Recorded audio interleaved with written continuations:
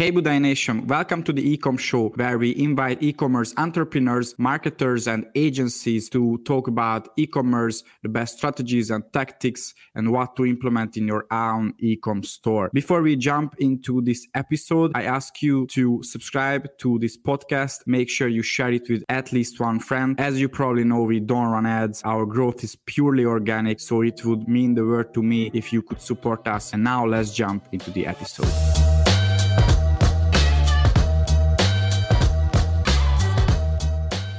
Hello everyone, here is Daniel Budai with a new episode of the Ecom Show, and today I'm here with two co-founders, Ty and Parm, and they are the co-founders of MuteMe, and this is a startup company. They are on Kickstarter. They have a very cool tech product, and they were also in Shark Tank and on national television, so very interesting story, and it's still a young company.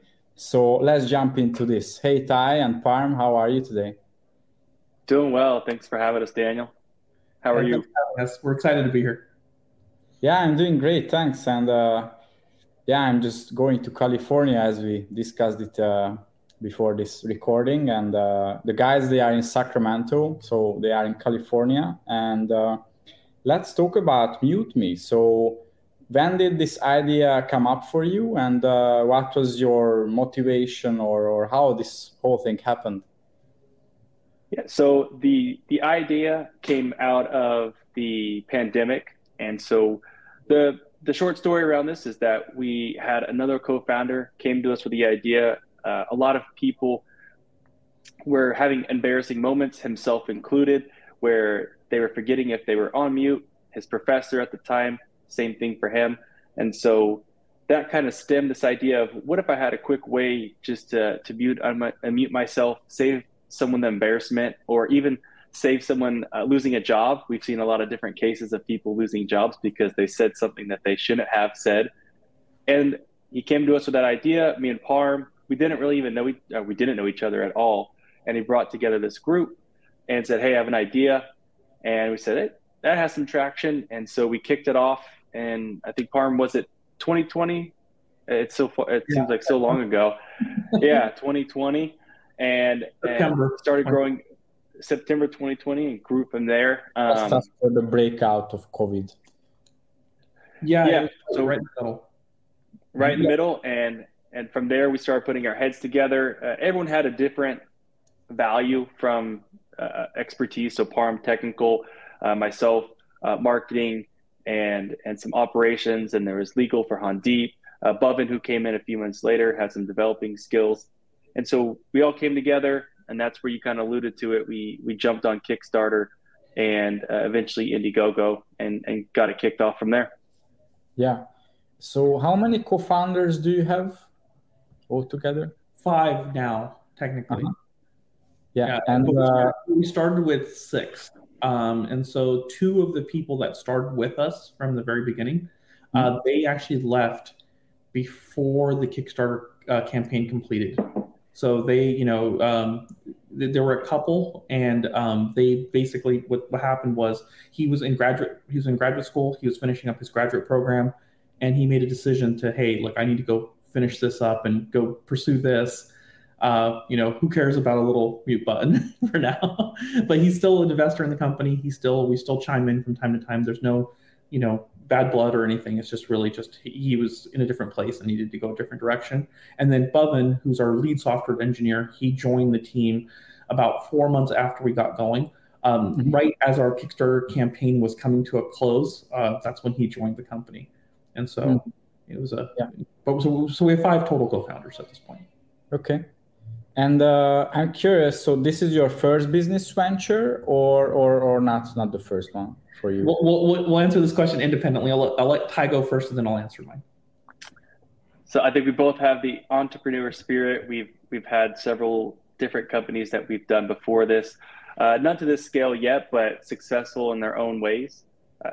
Pardon me, my wife, she has a baby apparel company, so that one's been quite successful as well. So that one's congruent with MuteMe as well. But the entrepreneur spirit's always been there. This is something that had just the scale took off right away when we were on Kickstarter. when we were on Indiegogo, we went on Shark Tank. So it's something that shot up pretty quickly and allowed us to establish a hardware software company. So not the first one, but the one been most invested in long term and going into this full time now. And and I'll echo that. My very first thing that I did that was entrepreneurial was back in the day. I sold music CDs to high school students as a high school student myself, right? It's like, you buy the blank CDs and burn songs for kids and sell them. And this is like a throwback of being entrepreneurial. So I've been doing this my whole life. My very first startup was a company called DVD Droid. And this was also in that era of when we actually had red boxes and movies and things like that. And we made software, developed this hardware, and deployed a DVD rental machine. And that was, but it was just the cost of deployment was just too large. And so every time we would deploy, it would just like drain our bank account. And so the business wasn't sustainable. So a lot of lessons learned, along the way. But this is the first business that we've had where we've seen the growth that we've seen. And the dimensions to this business are just a little bit different from anything else that's like a normal traditional business. It's really a business that you can scale unlimitedly. There's no limits to scale. And that's very different from what we've done in the past, where there's always been, massive limits to the ability to scale. Yeah. So let's continue the conversation with this point. So I have some ideas, but maybe some listeners, they don't. So why do you think it's so scalable? Yeah. So any type of business where the amount of effort you put in can be separated from the amount of money you can make is where businesses become scalable, right? So software is infinitesimally scalable, right? So whenever someone's producing any kind of software, it can be replicated very, very easily. And so because it can be replicated easily, it's very easily scalable. That's why the most powerful companies in the world are, some software companies typically. But hardware is... That's why investors love these companies, right? Investors love software companies, yes. But I will say, and this is just my personal take on it, the most valuable company in the world is actually a hardware company. Apple is probably the most valuable company in the world, and they're a hardware company for the reason that they're able to sell hardware at scale as well. And so as long as you have the right partners, you're able to kind of build on that. And for a product like ours, we can, sell 100,000 units. We can sell 1 million units if we wanted to, and it's really just our ability to get the product out in front of people and our ability to deliver value for customers. That's really the upper limits. Everything else will start falling into place if you can do those two things. But that's versus like a business which is a services business where you're sitting down, meeting with clients. If it's a services business that's based just solely on your talents, then that's a little bit more difficult to scale. But I think anything can be scaled, but there's some businesses that are easier to scale than others. Software on one end of the spectrum and services being on the other end of the spectrum, Yeah, and very human resources oriented businesses, right? And those are mostly software businesses. Yeah. Sorry, service businesses. Services businesses, yeah. So let's talk about the product before we talk about Gymshark marketing, all of that. So what's the product itself and why is it so, attractive to customers? Yeah, so the product itself is a mute button that is connected to your virtual software tool. So it's right there. I have mine right here. Yeah. Now you can. But it's not just that mute button. What it is, it's a product that is a tool for people that are working from home or people working at the office. And what it gives is confidence in these virtual calls. So we talked about it a little bit earlier on the call, but there's a lot of nervousness that goes around to if I'm on mute or I'm not on mute, some things that have happened where people put their jobs at risk. They said some things that they shouldn't have, and things that just led, if we could look at CNN as a great case with a certain person on there that lost a job because of something. So what MuteMe is it's a product that's giving you confidence when you're on these calls, and the illumination part, the quick ability to mute and unmute yourself, whether you're on Teams, Google Meet, or Zoom, has allowed people just to have a better workflow in their everyday life. And that's why we've seen people like Facebook, Amazon, Google all become our customers and use this product. Mm-hmm. And so who are your main buyers now? Companies? They buy it for their employees or more like individuals, employees? It's about a both 60-40 split as of right now. Okay. About 60% of our customers are, DTC, what you would call direct to consumer. And then the others are B2B. And so about 40% of our business is B2B. And we never thought that the B2B business would be as large as it is. It was kind of a surprise to us because as we were developing the product, I remember talking to Ty and I'm like, hey, I think we can like engrave the top with like a laser and this could be cool. And he's like, that's awesome. Let's do it. Let's pivot the product a little bit and let's make that happen. And we did. And we're so thankful that we did because, customers love having their logos on MuteMe devices. It's such a simple device to understand. And so therefore, when they receive the product and it's customized, it results in even more additional sales from other people as well. So it's one of those things where we never knew it was going to be such a large part of our business, but about 60% of our business now is D2C, and then 40% of our business now is B2B. Yeah, I can see this. I can hear this so many times that we've never thought that B2B would be such a big portion of our audience and buyers, and it's such a common pattern, I just talked and I interviewed a lot of businesses who are on the same path. They just never thought that B2B can be so big. So B2B e-commerce is as big as B2C e-commerce. I think many people, they don't know it. And B2B also, your customer acquisition costs are just completely different. Mm-hmm. And so on your consumer side of your business, right, we for us, and I'll share this information publicly, but we spend roughly between $7 to $10 to acquire a customer. That's typically what our customer acquisition costs are. On the business to business side, right, sometimes it's low as 50 cents, 10 cents, sometimes it's $1. And so your margins on that side of the business are just much better. The customers are typically highly professional. You're not going to get ripped off. You're not going to have easier to handle. Easy to handle. Yeah, it's just there's a lot of benefits of targeting businesses themselves and working with the business community. And so it's something that you hear about, but experiencing it yourself, you realize how much of a difference that part of that part of the business makes on your business. Yeah, that's great. So I have two more questions about the product. One is, I could see you have different models, not just one single product, but probably 3 products. And also, if I have this product, if I buy this product, do I need to install an app, or how does it integrate with Zoom and with other tools? Yeah, so there is an app that's required. And the number one reason for that is there's no standardization between different conferencing platforms. So everyone's doing something a little bit differently. And so when you're trying to integrate something like a hardware button that's lit, that's going to now give you some type of feedback as well, we wanted to make sure that people have the best experience. And the only way we can guarantee a good experience is by having software. And so what the software does is it uses connections into both macOS and Windows to control those conferencing applications.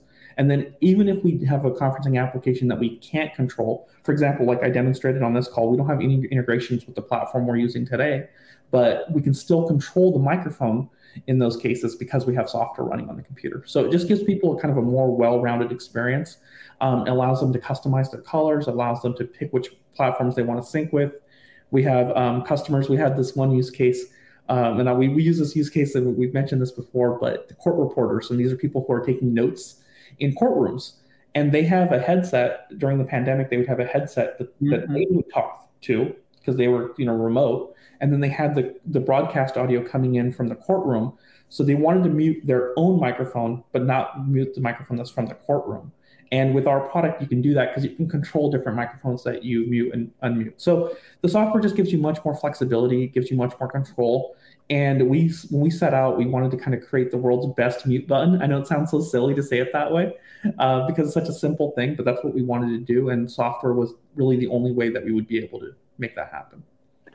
And what I'll add just real quick to that, and Parm did a great job of describing everything, that a lot of people, the immediate reaction, it's like, oh, it's just a button that lights up, right? I know there's a lot of work that goes in the software, like he mentioned, with Zoom, Teams, Google Meet, WebEx, GoToMeeting. There's so many different platforms that we have to make sure the software works for. And on top of that, he kind of mentioned it is, do you know how many different mics are people using out in the world? I have my AirPods on.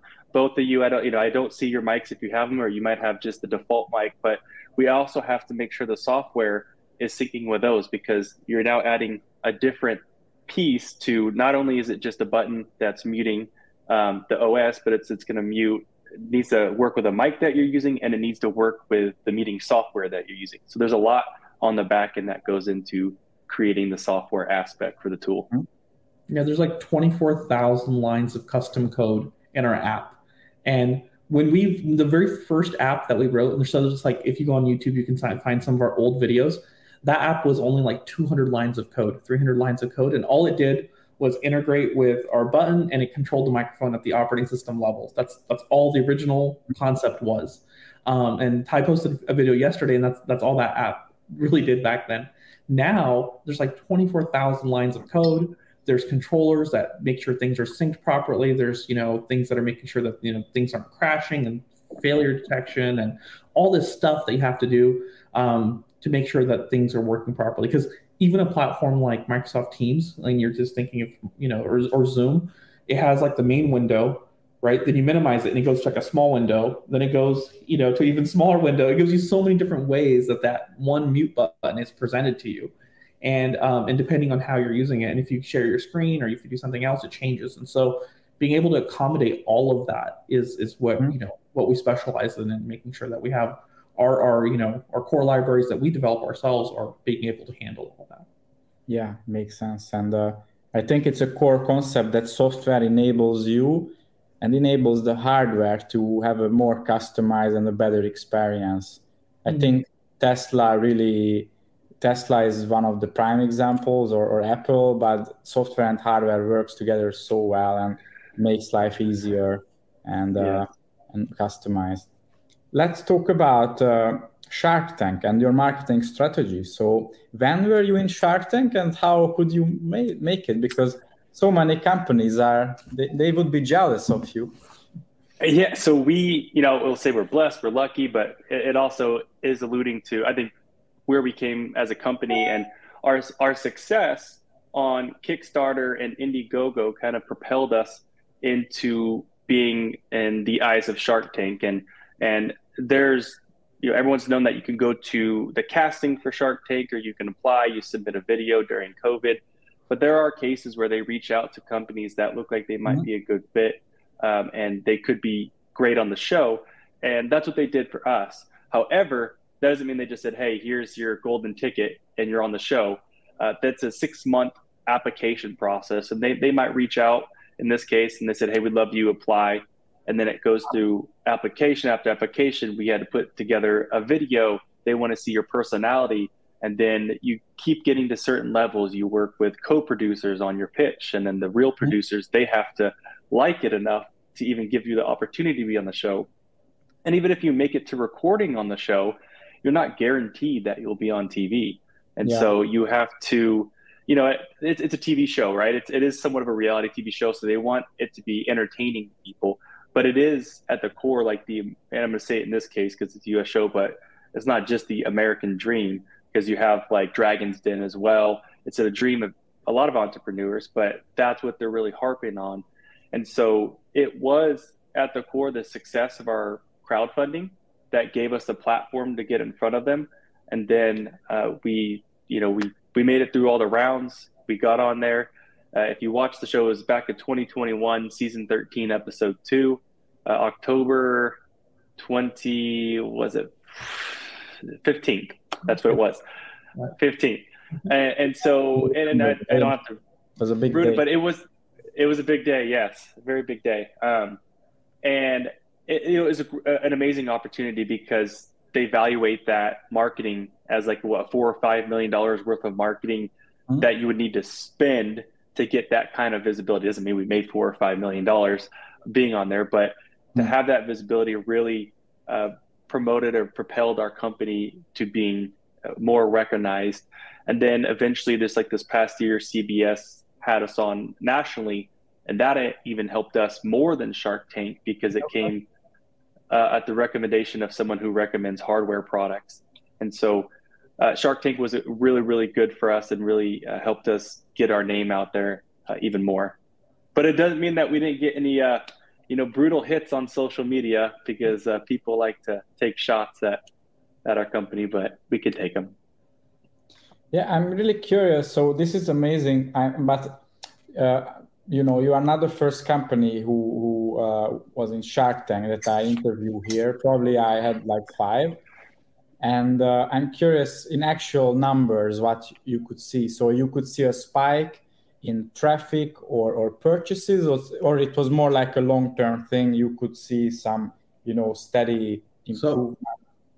Yeah, well, the cool thing is we talked to a bunch of companies because we didn't make a deal on Shark Tank. And so when you don't make a deal on Shark Tank, you don't even know if you're going to air or not, right? Yeah. And so we found out 2.5 weeks before. We did get an offer though, but they took the offer back. Yeah, we did get the offer, but we found out 2.5 weeks before that that we were going to air on national television. And so then we're picking up the phone and we're calling everyone we know that's ever been on Shark Tank. We're trying to get in contact with people because we're trying to understand what type of traffic this means, what type of sales this means.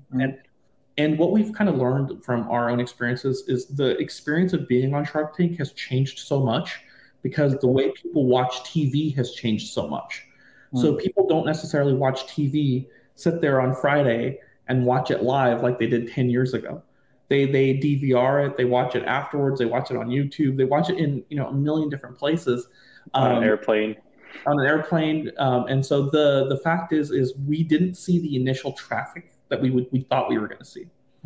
But we saw sustained traffic that was way beyond our expectations. Okay. And so in that month, we were 15 days in, we doubled our sales within that week than what we had done the previous month. Right. And so we were like, okay, that's cool, but that's still not like crazy. You did 4x, 5x, 8x, you're like, okay, that's interesting. But we thought it was going to be 20x. We thought it was going to be 30x. But and we actually made a mistake because we didn't order inventory. We didn't order additional inventory because we were like, you know what, this isn't that crazy. We can handle this. We were able to absorb it. Obviously, Shark Tank wasn't that big of a success for us. And we kind of thought that at that time. And it was a huge mistake because the week after that, we still did a crazy amount. The week after that, we still did a crazy amount. And it's just residual. It's still lasting, So like when you look and you talk to a bunch of influencers or you talk to a bunch of media folks, and they always talk about the spike.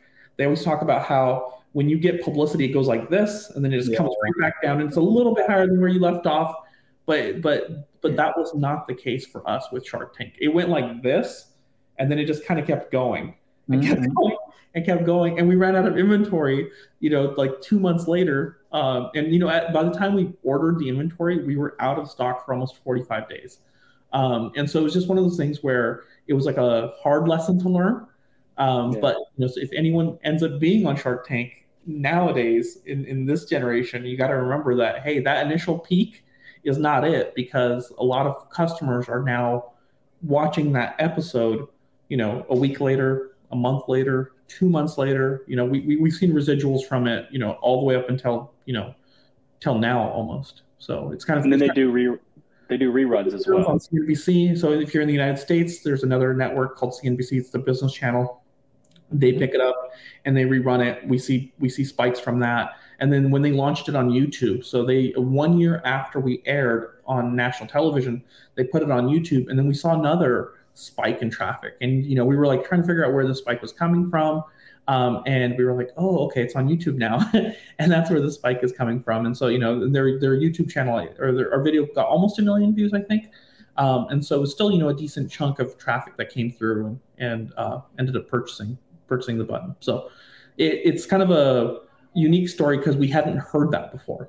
Like most of everyone else you talk to, they always talk about that spike, and this is not what it was. It's not what it was for us. Yeah, actually, I heard the same from most people. But I think what you have, that's better than the spike for sure. Yeah. True. That's a great outcome. Hey Budai Nation, welcome to the Ecom Show. I ask you to subscribe to this podcast, and if you like it, make sure you share it with at least one friend. As you probably know, we don't run ads. Our growth is purely organic, so it would mean the world to me if you could support us. I hope we can serve our audience in the best way. And now let's jump into the episode. So let's go back in time a bit more. So you were on Indiegogo and Kickstarter. I think you are still on these platforms. And what was your strategy? Also, which one you found better? What's your experience with these crowdfunding platforms? Yeah, so our product might still be on there. We're not selling. It doesn't sell anymore on there. We just sell it e-commerce, or we're now on Amazon, which has been a huge help for us. But initially going into it, we knew nothing about Kickstarter. We were brand new to everything. We read as much as we could, reached out to people that might have had any kind of insight. And so we went into Kickstarter and had a goal of $15,000. And we planned it horribly when we launched. We launched just before Christmas and Thanksgiving, when the cost of ad spend and everything is at its highest, and everyone's making purchases, but we were just trying to get it going. And so we launched on Kickstarter. I forget the date. I don't know if it was right after Christmas. We barely got to our goal of 15,000. Christmas Eve, we hit our goal. Christmas Eve, we hit our goal. We struggled to hit the goal. So we did, to get to $15,000, which honestly, at this point, looking back, wouldn't have really been able. We would have had to produce everything with 3D printing and not a manufacturer, and just got the customers their devices. But what we did next is we connected with a marketing group who specializes in crowdfunding advertising, a really good group that we like to work with. And we started doing more ad content, and that scaled. Do you want to mention their name? Jellup. We work with Jellup. But we also, another thing, Ty, we changed the product. Yes, go ahead. You can talk about, I'll finish this. And we changed it. The quick version of changing the product is that it was this button that, you could click down on it, and it was kind of big and clunky. And then Parm, because Parm is brilliant at hardware and changing hardware, made a change to the product where it made it more modern, it made it more sleek. And so it just looked like a product that you would want to it wasn't just a cheaply made product. And so he made some good changes on that. At the same time, we started running ads with Jellup. And so we went from making that 15,000 goal in a couple weeks to getting all the way up to over $150,000 that we were able to raise on Kickstarter. And then in that, was that? With the new product, with the new product.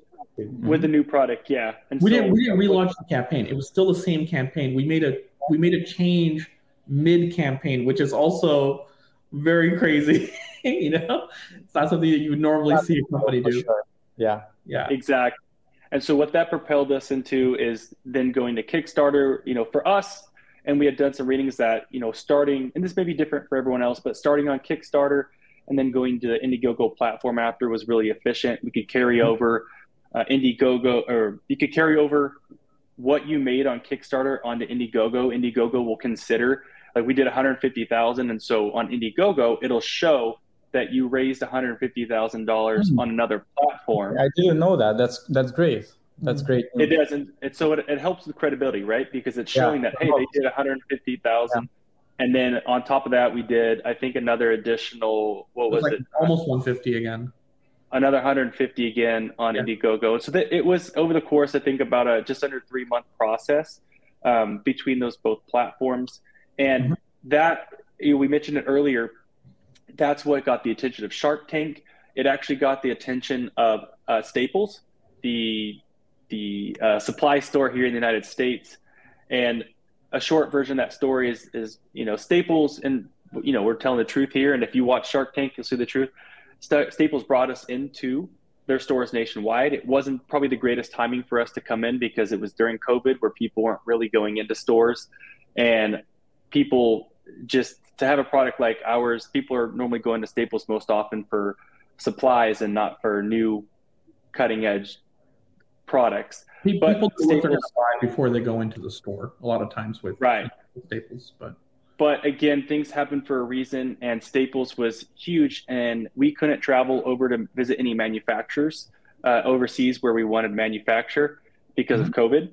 And they had people there that were able to go vet our manufacturer for us, check it out, make sure that they were reliable and that they were actually legit. And so that was really beneficial for us because then we moved forward with manufacturing, we could trust them. So a lot of these things, starting with a question around Kickstarter, would highly encourage going on Kickstarter. There is the risk of, and you know this because you do a lot of content, you do a lot of email campaigns. You do have to put money up front to get somewhere. So there was a risk that we had to pay Gel Up some money in order to get our name out there, and it turned out well for us. So there was that risk, and then that went to Indiegogo, that went to Shark Tank, that went to Staples, and all these things, were kind of a tumbling effect of taking a little bit of risk and making sure that we, invested in our marketing. We were trying to go as fast as possible. So like, it's hard to kind of like think back to that time, but it was like, we were racing, it was like, we have this product. It's, we think it's super valuable during the pandemic. Who knows what's going to happen after the pandemic? We had no idea what the state of work would be afterwards. And so we were running. And so, from our first meeting to prototype, was like just a few weeks, right? From that to having patents filed, to having the business set up, to having the Kickstarter campaign going, to having the, all that stuff was happening like every single day. There was things that were going on. And it was kind of, we moved away from a thinking about it mindset, like, oh, let's think about this or think about that, into an action mindset of just like, let's get it done and let's do it. And then and that's why we launched with the product that we launched with originally. And so it was kind of a cool experience to go through all of that and end up where we ended up. But it was definitely go in those early. Yeah, I think that mindset shift is crucial, with an early stage startup, because many times you have assumptions, but they are all wrong. So it's just better to do it and just jump into it and let's try. And find out, right? You're not going to know unless the market is ultimately the answer, right? Exactly. So the market's going to present the answer. You don't know if your product is worth anything. Ideas are worth nothing, unless they're executed well. And so changing the product midstream was a huge risk, but it was, we thought we made the product better in every dimension. And so we did it. Launching with Gel Up, right, was a risk, but we did it. Buying the domain name before we even had anything going, so I remember talking with the team and we were like, hey, do we want to buy MuteMe.com? And it was like $1,200 or something. And we only had, raised like $12,000 total. And it was like, let's do it. You already bought the domain name back then? We bought the domain name because we knew that after the Kickstarter campaign, if we did well, that someone would buy the domain name and we would have a really hard time buying it. It would probably cost us $50,000, $100,000 to buy the domain name at that point. Yeah. So we knew that, like, if this goes well, we're going to do it. And there has to be a certain level of confidence that you have in your product and your team, in order to execute as well. So it was kind of there from the beginning for us. Yeah, I agree. So it sounds like you have a lot of marketing channels. So you have the crowdfunding platforms, you were on TV, and then Staples, and then Amazon you mentioned. You have your own website, and I'm sure you run ads and you drive traffic to there. So since I'm an email marketer, I want to ask you about email. How do you use email marketing? So email marketing, it's a good topic, Chris. So that's probably one of our worst channels that we are not very good at, which is probably why our initial conversations had. And so we use email, but it's usually been for more, let's say, your typical like Black Fridays and stuff like that. So we, consciously we know that we need to be better at email campaigns, and the truth around it. And this is me making an excuse because I work on a lot of marketing stuff, is that we're a small company and there's so many different things to do that we just didn't put that at the top priority, which is probably cost us some money. We talked about the risk that we took with Gel Up and the risk that we take with, we spend thousands of dollars a month advertising on Facebook, on Amazon, on Google, and we're not giving that attention to the email campaigns. But just through our discussions and through discussions or understanding, how email campaigns do, it's something that we need to be better at and start doing that more often, because that's where we can remind people about our product. And I think early on we were a little bit nervous because we had one product. And so we were like, okay, if the customer bought one product, then what's the chances that they're going to come back and buy again without an expanded portfolio? But that's not 100% true. We talked about, the B2B aspect, the enterprise orders. We've had a lot of people who buy the product for themselves, and then they're like, this would be great for the company. This would be great. And so, admittedly, we need to be better at email marketing. You're the expert, so I can't. You have more and better advice than I do about, and I'd ask you, I'd reverse the question to you. I know it's your podcast, but what kind of benefits have you seen for a lot of companies who are implementing like solid email campaigns? Yeah, so I could talk about it for minimum 20 hours, and actually I did in my course, so I won't do it here.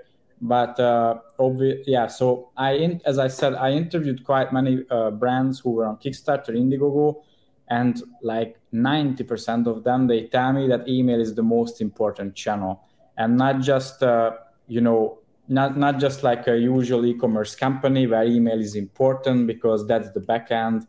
And that's the core of the backend, and that's where you will make the fat profit margin, not on the acquisition and the first purchase, but also it's the core of their crowdfunding activity. So they actively build the email list. They can email them. They can update people about the new features, the new updates, and that's crucial. So I talked to many, Kickstarter brands or brands who are there, that they solely focus on the email list. They don't even want to make money. They just build the email list. And I think that's a very conscious effort. And that's what I can see. But end of the day, email is still here. And if you can have returning customers or your customers, they refer your products, then it can really change your business and your profits and your growth. So that's what I can see there. Yeah, so we got to be better at it. But I we sent out an email about feature release the other day. We just have full integration with Google Meet now, and we saw just from that email, we had almost 1,000 people install that extension because it's something that they've been waiting for, and that's within, I think, 48 hours of that email going out. So lesson learned for ourselves is that we need to be better at it and go from there. And you also mentioned holiday or Black Friday campaigns. So I know, and you should do it as an e-commerce company because it's an excuse for people to buy. That's how psychology works. But actually you can make up holidays every month. And that's what we do with clients, that it depends on the niche. So let's say we have a pet brand and International Dog Day on September 10th or whatever, because there is no holiday in September or in August. So you can just, make up holidays, and that's a good excuse for people to buy. Yeah. It's great for us. International Dog Day. Make sure you mute before your dog starts barking at the door. So, that's perfect. So my last question to you today. So what would be your number one advice to startups who are just starting out now? They want to be in Shark Tank. They want to be great in crowdfunding and be in 3 years, let's say they want to be there where you are now. Ty, you go first, and then I'll give a separate answer because I want to hear your answer too. Okay. So my answer is going to go off of what Parm mentioned earlier, which is an idea is nothing unless you execute. And so early on for us, there's a lot. It's just risk. You have to put your fear aside and just go for it because you'll never actually know. And luckily, we had so many people that were part of the group that you felt like that you had to keep going because they were, which I'm sure everyone had fear. And when you're by yourself, it's a lot harder because you're going to talk yourself down. So we didn't know anything about crowdfunding. We knew of it. I've heard of it. And so it's just educating yourself and taking risk. And the things Parm said, we took a risk on spending almost over 10% of the money we made on a domain name with the hopes that it worked out.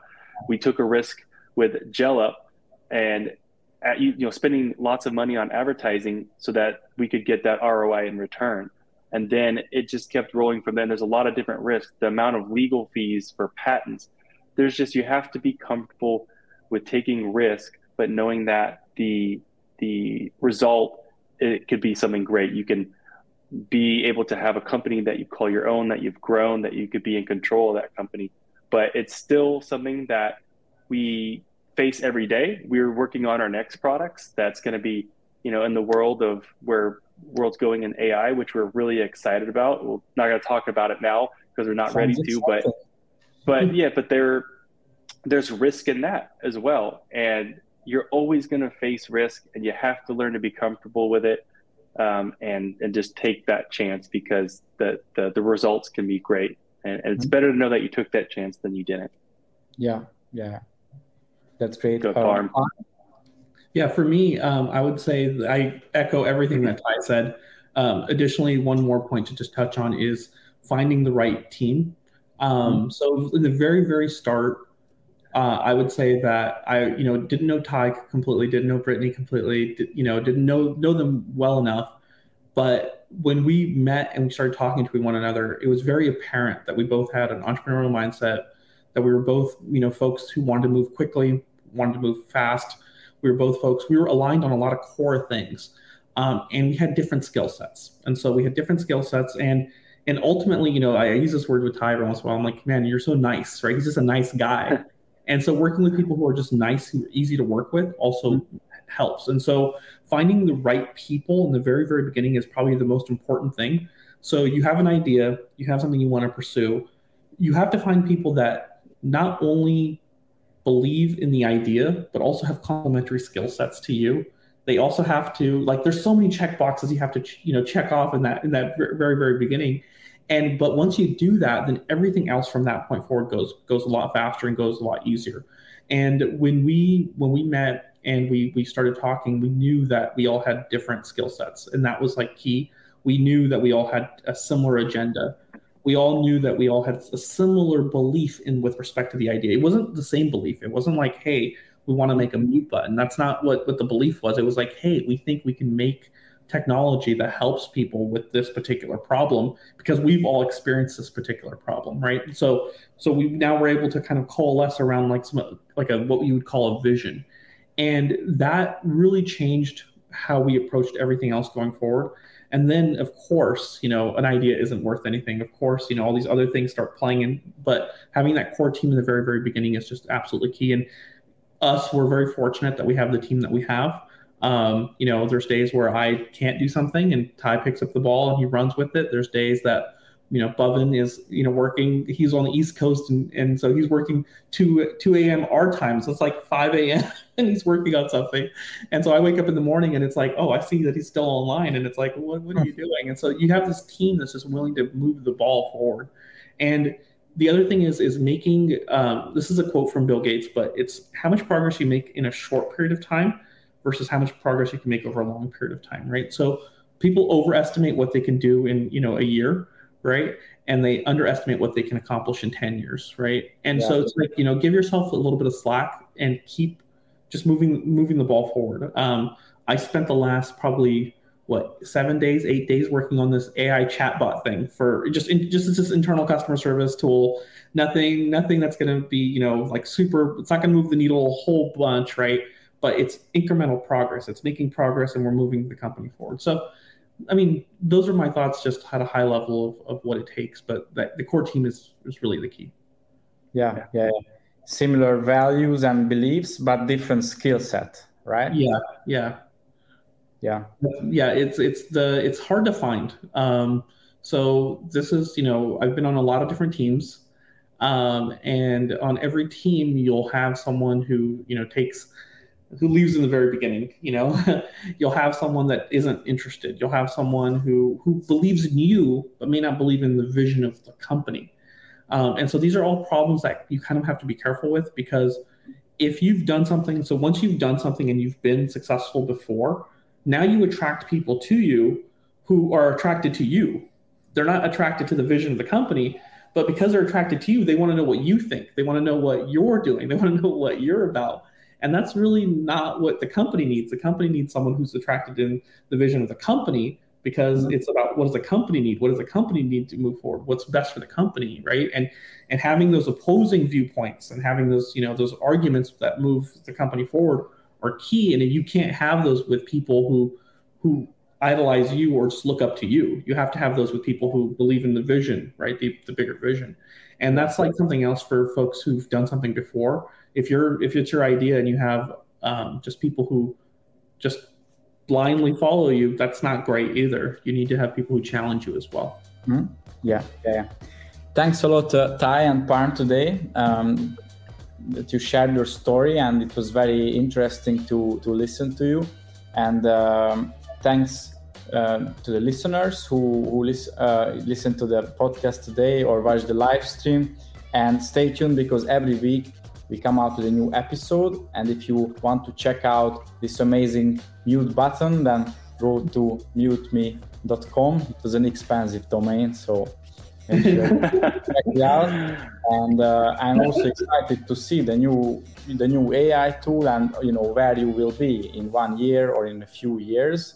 I think it will be a very exciting journey for you and for your customers. And before I leave, also I will leave a free 50-point checklist in the description in a link. Everyone can go there and download it. This is what we use with our clients to audit their email marketing. And thanks again, everyone, and have a great day.